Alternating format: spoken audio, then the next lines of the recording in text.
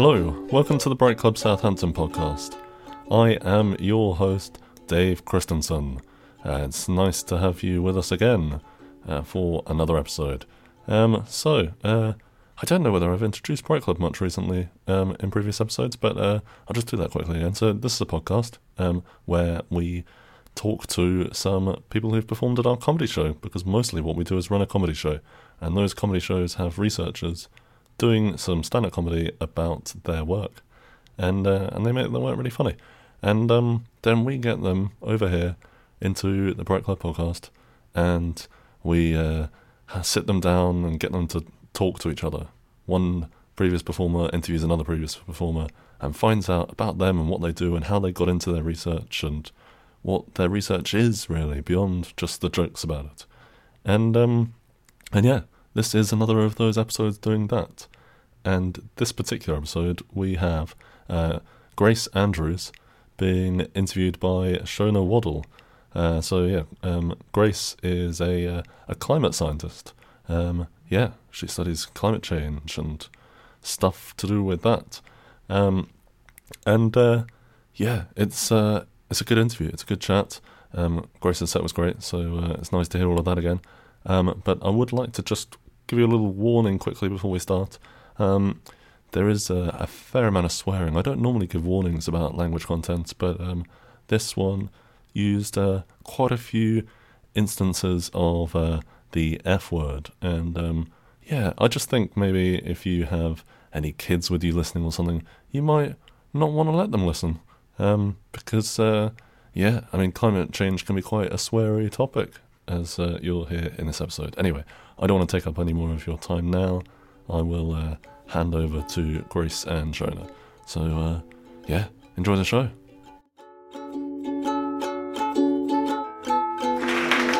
Welcome, Grace. Thanks, Shona. So you are a researcher in climate change. Would you be able to explain what motivated you to pursue this line of research? Yeah, I think it started back when I was in high school, not to give away my age here, but when I was in high school is when Al Gore's An Inconvenient Truth first came out. And it seemed like at the time that was really this sort of new frontier of science that was urgent and important and we still didn't know very much about. So, I got interested in it back then, and then I went to college and I kind of kept going with it from then. What did you study for your undergraduates? I was an earth science major, but I did similar stuff then that I do now. Yeah. So then you went on to do a PhD. Did you do this straight after the undergrads, or did you? No, I did things. Yeah, well, I took some time off to just work as a barista for a couple of years.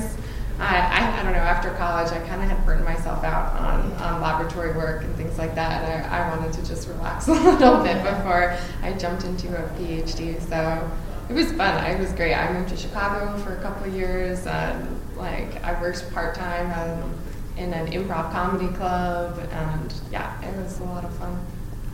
So then, whereabouts did you study for your PhD? I got my PhD at Northwestern University, which is also in Chicago.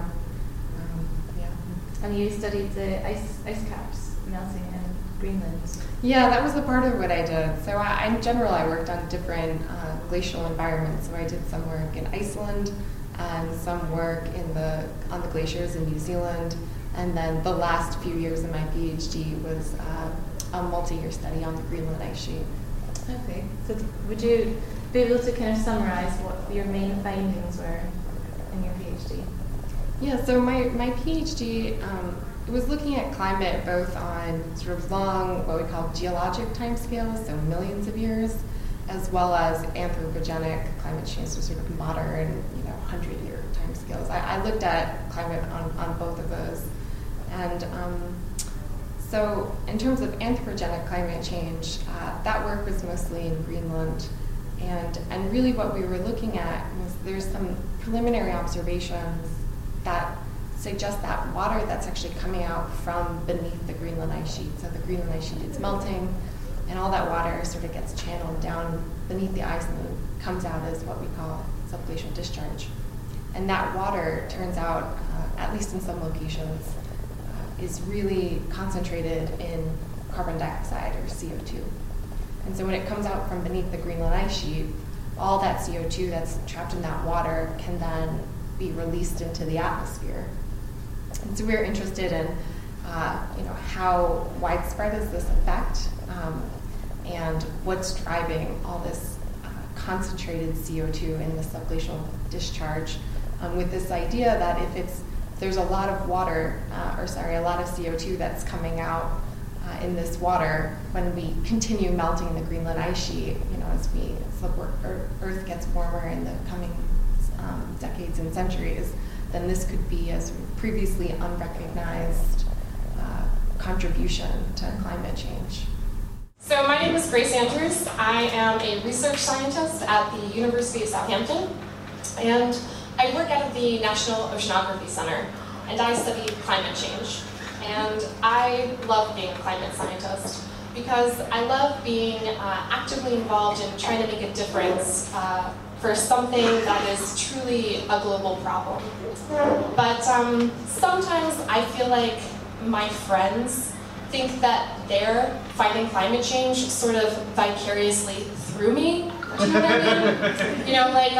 I think they think that by taking the recycling out twice a month and having a friend that's a climate scientist, they can basically call themselves a climate activist. And my parents are actually the worst about this. My parents like to say that they're liberals, but I'm pretty sure they think that their personal responsibility for fixing climate change was done the minute they conceived me. Yeah, sort of like, had some sex, didn't use a condom, world saved, job done. So you've done quite a bit of travelling in your PhD. You must have enjoyed that. Yeah, no, that was another big part of why I went into earth science and climate science, because it's pretty great to get to travel the world and see not just sort of the tourist locations, but to get to go to some of the more remote parts of the countries that you visit. So yeah, I had a great time. I lived in Greenland for a total of about 6 months at a research station there, and yeah, it was great. The research station was based in this really small town of 350 people, and it was a Greenlandic village, so besides from the people in the research station, it was all local Greenlanders. And yeah, it was great to get to live there and get to know some of them and really get to see that culture firsthand. And in terms of my friends, given that I will be literally friends with anyone as long as you keep buying me drinks, it's I can't remember what I was going to say. I guess I had too many drinks. So I kind of feel that when it comes to climate change, you can have day-to-day actions that we would do in our everyday lives to help limit the effects of climate change, or perhaps there's big government policies that could have an effect on big businesses. Do you think that these two is one kind of more important than the other, or do we work in partnership to make a change? Yeah, that's a really good question. So I do think that overall, change has to come at the government level, and it has to really reflect on industry, because that is just sort of where the bulk of the issue lies. But I'm still a pretty firm believer in the power of individual action. It's certainly true that some of the biggest problems are with how everyday people use transportation. So airplanes, for example, if everyone stopped flying around so much, that would be a good thing, but that's not going to happen. And again, reducing cars, these would all have very substantial impacts.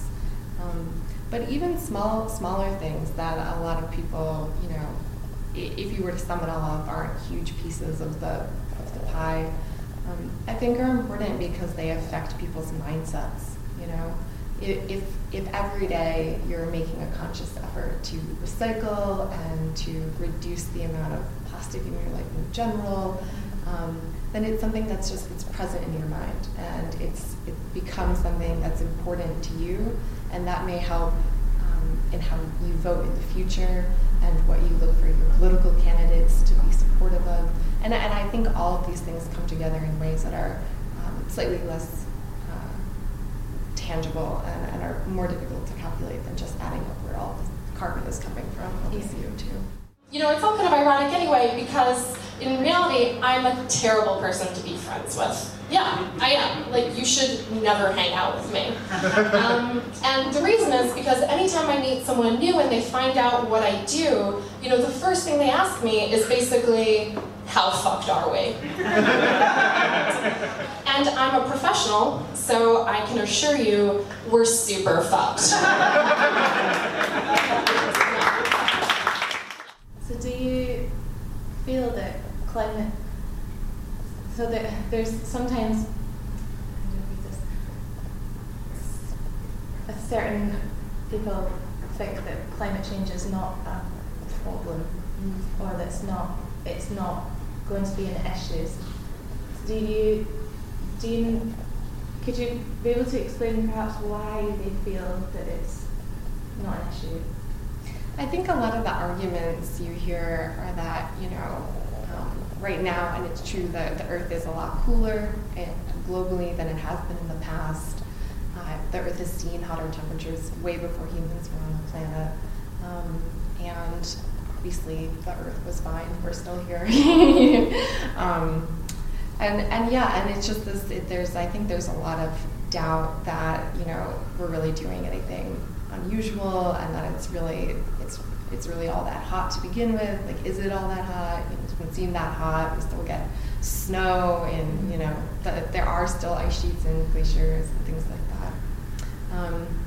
But I think, you know, and all of that's true. The Earth has definitely seen hotter temperatures in the past, substantially hotter temperatures, and higher carbon dioxide levels in the past. That's all completely true. But the thing I often try and emphasize when I'm talking to people, and that's really their concern, is that it's not that the Earth is getting too hot to handle. It's that it's happening really, really quickly, and that's the key difference. Is that the Earth's temperature has never changed quite so fast before, or even remotely this fast before. That's what we don't understand, and that's what's scary. So you said in your Fright Club that a lot of people ask you the question of, so how fucked are we? Yeah. And your answer is, we're super fucked. Yeah. Okay, well, that was a little bit for comedic effect. What would be kind of a more like scientific explanation of how fucked are we? Yeah. I guess a more scientific answer would be some places are certainly in trouble.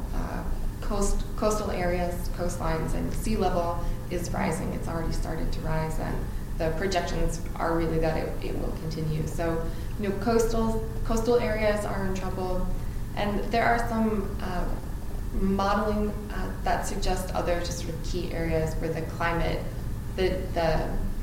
will significantly change, and there might be problems with water availability, and so it's, you know, it's going to be, at least for the foreseeable future, it seems like there's going to be sort of key areas that are in trouble, but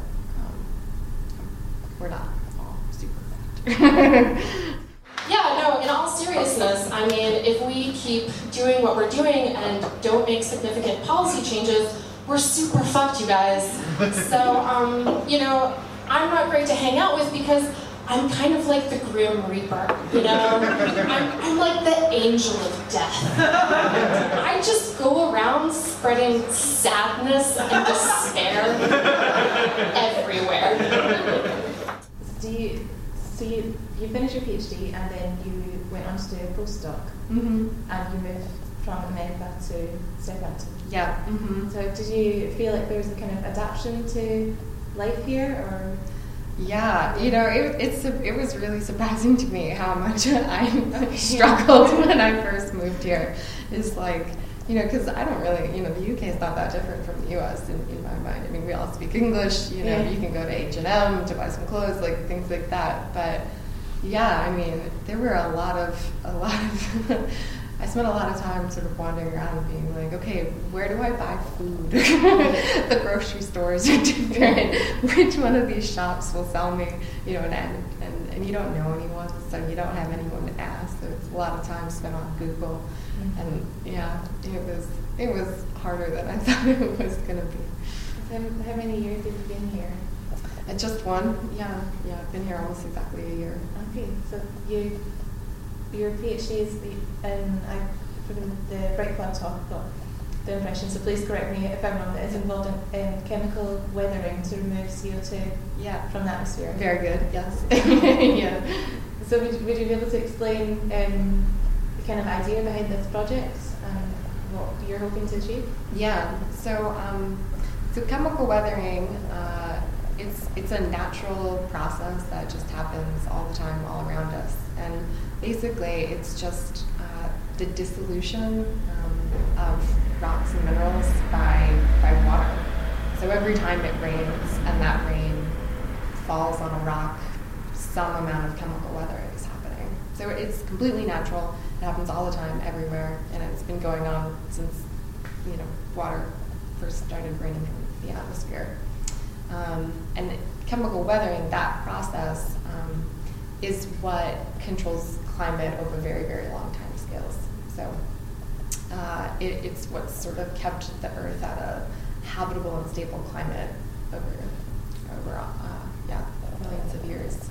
And so the idea behind my current postdoc work is can we take this natural process that's happening anyway and just try and speed it up so that we're removing CO2 from the atmosphere faster, moving it from the million-year timescale to the decades and century timescale, and so it's trying to engineer this natural process so that we can hopefully try and make a dent towards fixing climate change.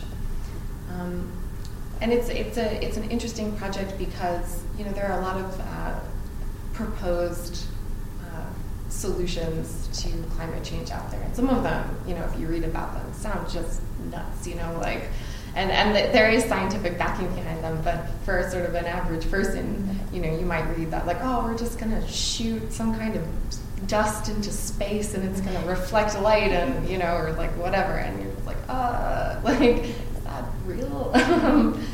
And so what's nice about this is it's something that it's already happening. It's not sort of weird or scary.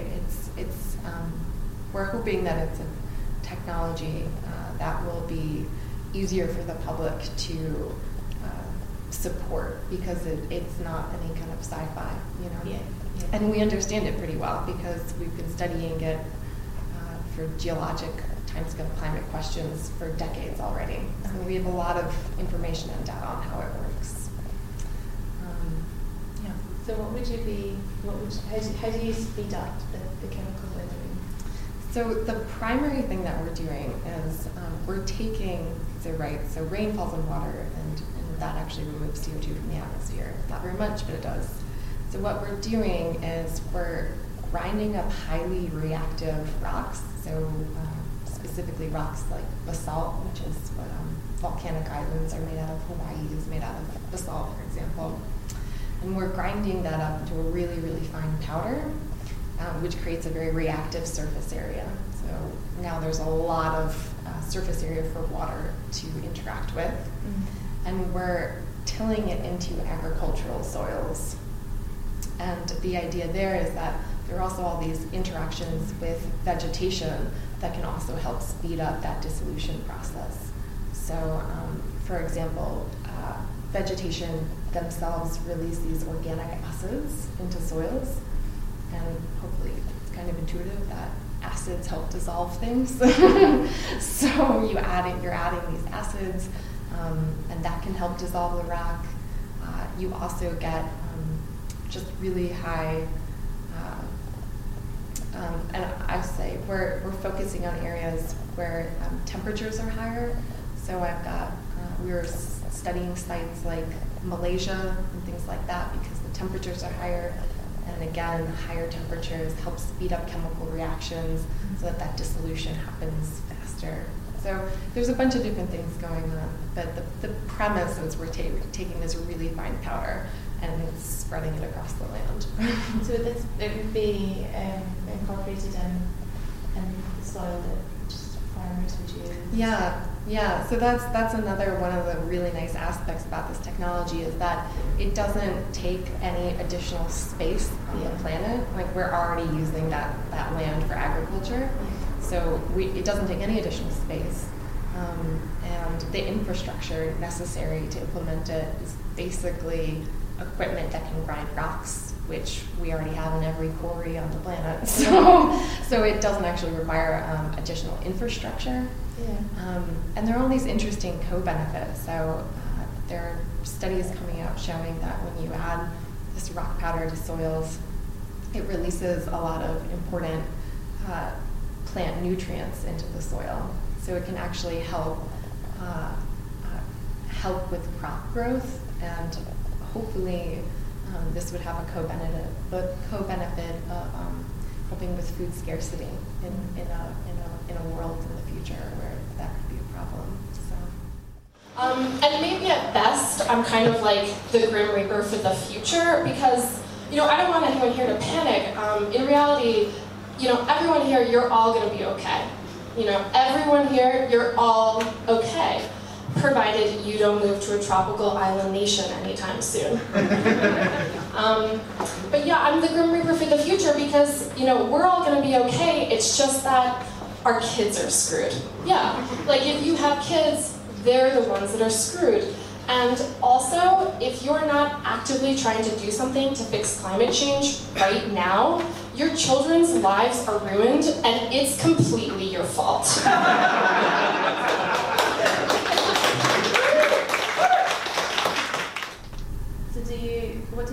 how do you see the future of your research field?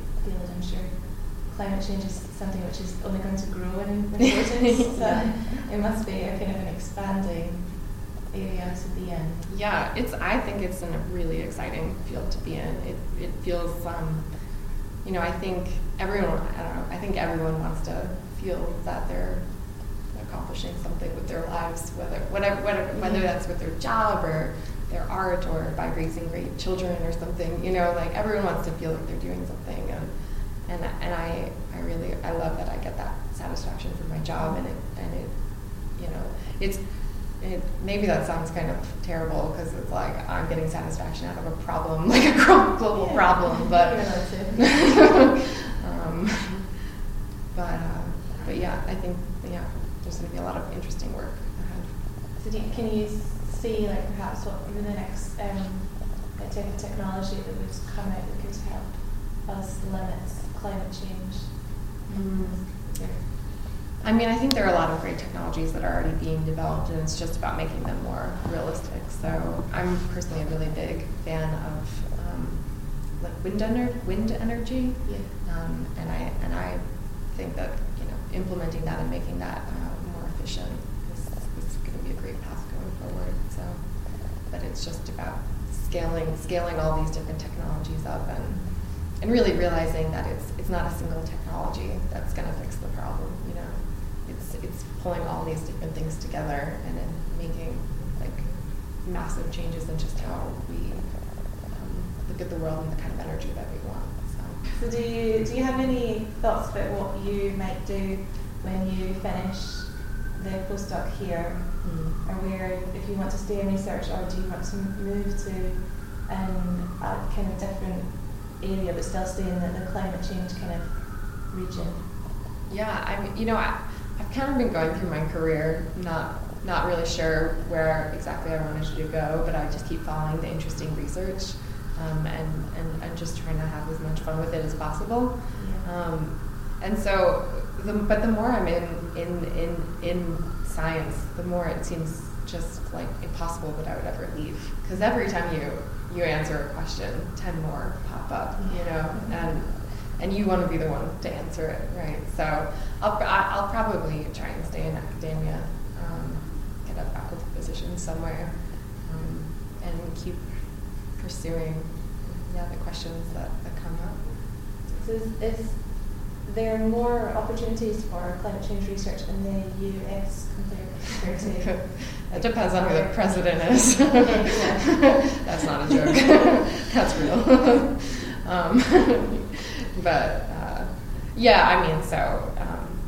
it fluctuates all the time, truly, with funding opportunities. I mean, obviously the U.S. is really big, so there's a lot of universities there, and there's a lot going on. But yeah, different.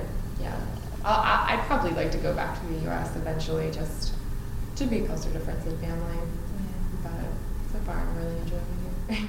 So, how do you turn that into fun party chit-chat? I like to try and focus on the more interesting and fun parts of my job, so I get to travel a lot to some really awesome places. But before we get into that, let's just do climate change in one sentence. So, climate change. We, humans, add carbon dioxide, or CO2, to the atmosphere. That warms our planet, and bad shit happens. That's all you gotta know. And so one of the bad things that's happening is that we're melting the Greenland ice sheet, and our sea level is rising. And when I was doing my PhD, I had the opportunity to go live and work in Greenland and study the melting of the Greenland ice sheet. Now, this topic of sea level rise and ice sheets melting, it's becoming talked about more commonly in the media, so I thought I would just let you guys know that you might start seeing these images of the ice sheet and maybe even the researchers, the intrepid researchers who go out there to study these things. But you can take it from me, when you see these images, these documentaries maybe, it's kind of like Facebook. Yeah. It's like Facebook because, you know how you only put your best photos online and you crop out your ugly friends? Yeah, we do the same thing. Yeah.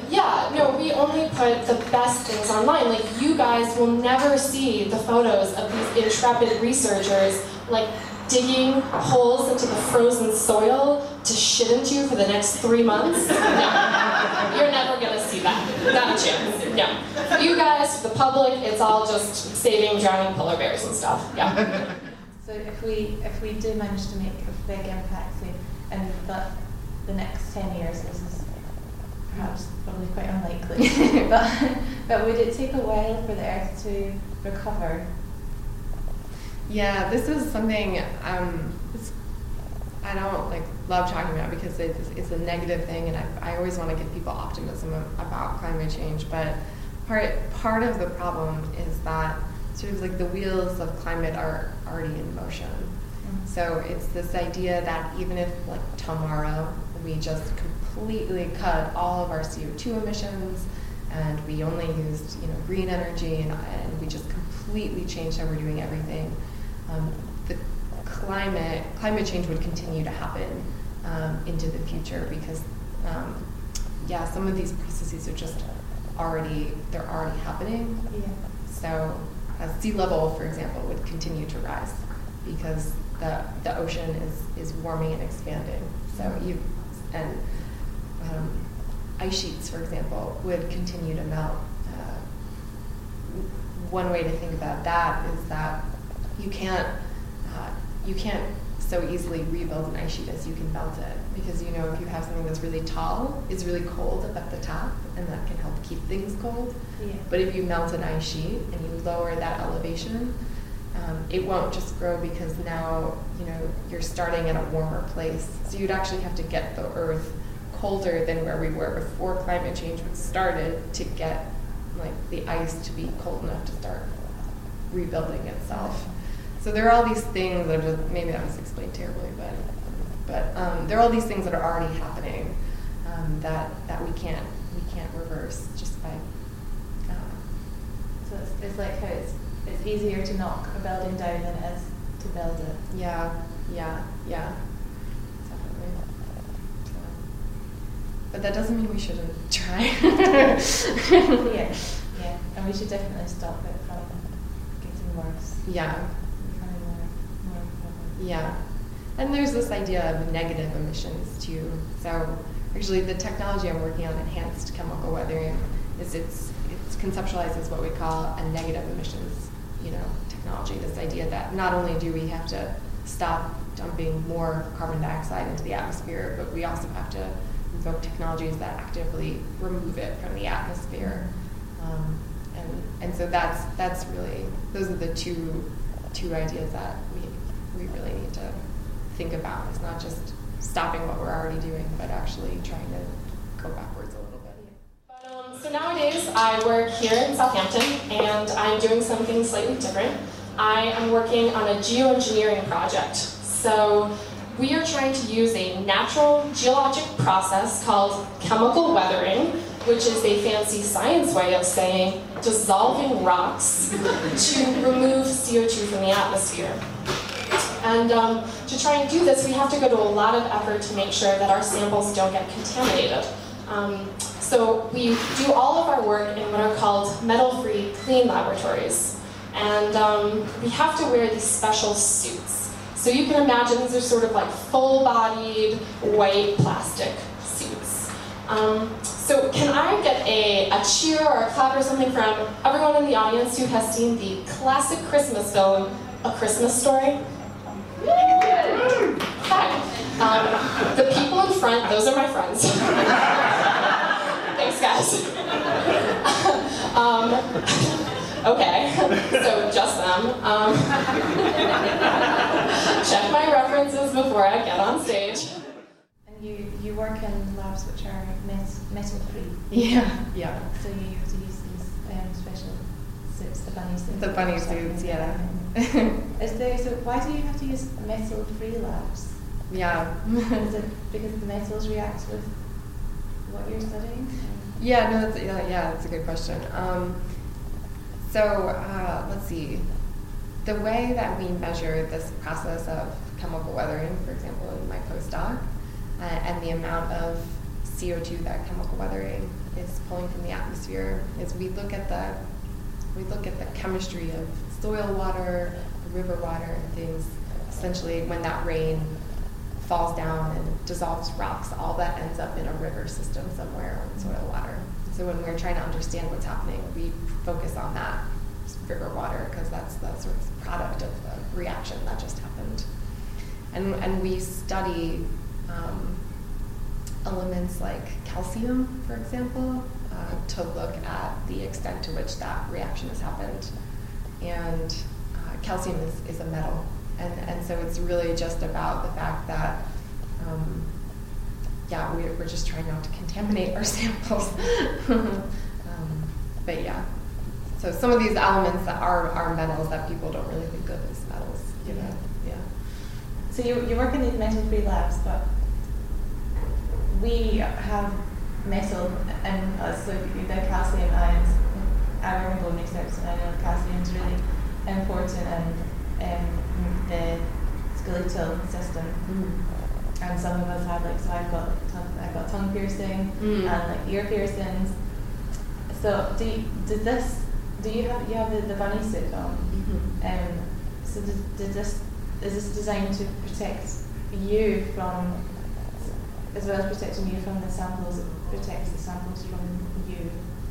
Yeah, no, basically the only point of these bunny suits is to protect the samples. It's not really about scientists' safety, and we are very safe in these labs. But the bunny suits are really about just keeping all of you inside an enclosed space. So if you had ear piercings, your ears are completely covered, so that would be separated. And it basically comes down to the only part of you that's exposed is from your eyebrows down to your mouth on your face, and that's it. And then you wear goggles on top of that as well, so actually your eyes are covered as well. But there are other things happening in the laboratories that we work in to help, keep even that amount of you from contaminating the samples. So these rooms are pressurized so that the air is always pushing from your sample towards you and never from you towards the sample. So if you're breathing and things like that, theoretically, it's all getting pushed behind you. Yeah. So it's the same thing I work with cells, so you have to, it's more important to protect the cells from you than you from the cells. Yeah, it really puts you in your place. Like, you know that the samples are more important than you. Yeah. So, a classic Christmas film, apparently only classic in America. Okay, I'll just summarize the plot for you guys really quickly. So this movie, A Christmas Story, it's about this guy, this middle-aged guy. He's married, he's got a couple kids, it's Christmas time. And basically he finds out that he has a sexual fetish for inanimate objects, specifically lamp-shaped like women's legs wearing stiletto heels. I'm not making this up. This is actually a classic Christmas movie in America. It's really popular. It's a family film. It's true. So this guy's got these kids, and for Christmas that year, the kids are given full-bodied pajamas shaped like giant pink bunny rabbits. Now, the first time I saw the full-body suits we would have to wear in these labs, I immediately thought of this movie. And so I started calling the suits bunny suits. And I guess this is one of the cool parts about having seniority in your workplace, is that people just generally assume you know what you're talking about, even when you're just making shit up. Yeah. So I started calling them bunny suits, and pretty soon everyone was calling them bunny suits. And they're still calling them bunny suits, and they have no idea that I just made that up based on a semi-perverted Christmas movie. So if you could say one important thing that I should be doing in my life to help limit the effects of climate change, what would this be? Oh man, that's or maybe we should make it 3, 5. That's a hard question. So, like, in terms of individual action, stay involved in politics, vote, make sure you know who you're voting for, be as involved as possible, call politicians, bother them, try and get them to agree with you on your opinions. But, also, I ride your bike more. It's good for you, and it's good for the planet. Yeah. And, I also, limit the amount of beef you're eating. That's one that I think is actually really important, but people don't like being told that so much. So, but you don't have to go all the way vegetarian. You don't have to be a vegan, but it would actually go a pretty substantial way if everyone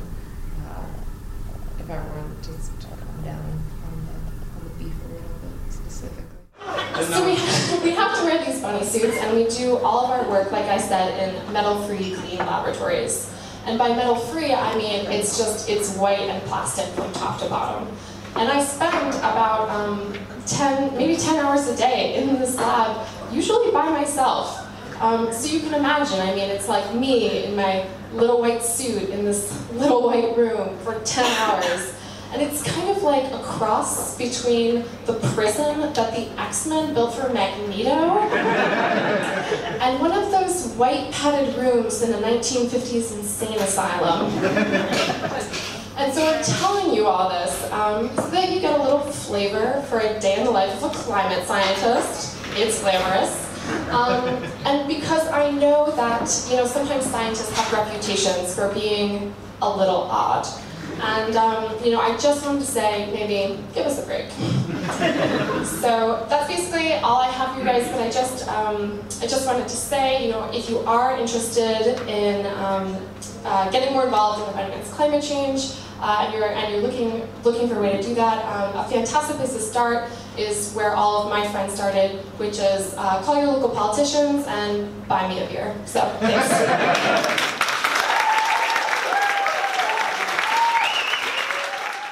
Thank you very much for the interview today. Yeah, thanks so much for having me. Goodbye. Bye. Hello again. thank you for listening all the way through and still being here at the end. And thank you, of course, again to Grace and Shona for having a lovely chat and for giving me their time. Stumbling over my words. Sorry. Right, what I need to tell you about, though, before you go, don't go anywhere. Wait, we've got a show, which is only just over a week away on the day of release today, if you're listening to this when this podcast comes out. It is Friday the 9th of March, our next show. And I don't know if you know, but the 8th of March is International Women's Day. So for Friday the 9th of March, our show, we are having a Women in Research special. So we have an all-female lineup at our next Bright Club show. So it's going to be great. We've got a bunch of researchers. I'll give you their names quickly now. We've got Devon Campbell-Hall, Maria Ramos-Suarez, Fiona Willard, Anna Hurley-Wallace, and Helen Littler. And they are covering topics like English and philosophy and psychology and chemical and civil engineering. So that's quite a spread. I don't know that we've had such a wide range of subjects before at previous shows, so that's got to make it exciting. Plus, we've got a couple of great professional comedians. We've got Sarah Beneteau is going to be comparing, and then Lou Sanders is our headline act, and she is going to be fantastic. So I'm really looking forward to that show, and you should go and find yourself a ticket now. If you find our Facebook group, you will be able to find our event page there, and from there you can buy yourself some tickets. If you're not someone who likes Facebook, find us on Twitter. We've got links to the tickets up on Twitter. Just search for Bright Club Southampton wherever you want to search for things, and probably you'll be able to find a link to the tickets available on Eventbrite. So I don't have anything else to say. There is, if you want to see cool Bright Club people, there is a science room. I occasionally plug science room events coming up. This coming Saturday, just a few days away, there is a science room that is it's questions about sound, and Bright Club Southampton's very own Nikhil Mystery, the man who does the horrible jokes at the start of each show. He is going to be answering questions about sound at the science room. So chances are he'll put in some horrible jokes there as well. So come on to the science room at the Art House on Saturday lunchtime, Saturday midday, to hear Nikhil telling us about sound. And probably he'll put bubbles in there somewhere. He loves talking about bubbles. He's always talking about bubbles.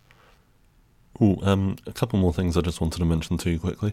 So there is just actually tomorrow night on the 1st of March in Winchester, there is a stand-up history comedy show organised and I think hosted by our friend Alex Farrow, who has hosted a Bright Club Southampton show before. So I'm going to be going to that, and I would recommend you try and get along to it as well if you can, because it will be a fun night. And then also, actually, another thing organised by our friend Alex is going to be a Bright Club event in Oxford. If Oxford isn't too far away from you, then I'd recommend that as well. That's happening not too far away either. That's going to be on the 14th of March. You can head along to Oxford. I'm sure you can find tickets for that as well if you look up Bright Club Oxford on Facebook.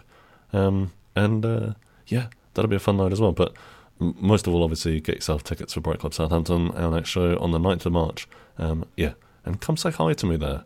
I'd love to know who's listening to this podcast. And I don't know, maybe I'll buy you a drink if you tell me that you're expecting me to buy you a drink because of the podcast. That makes sense to me. Cool. See you there. Right, bye.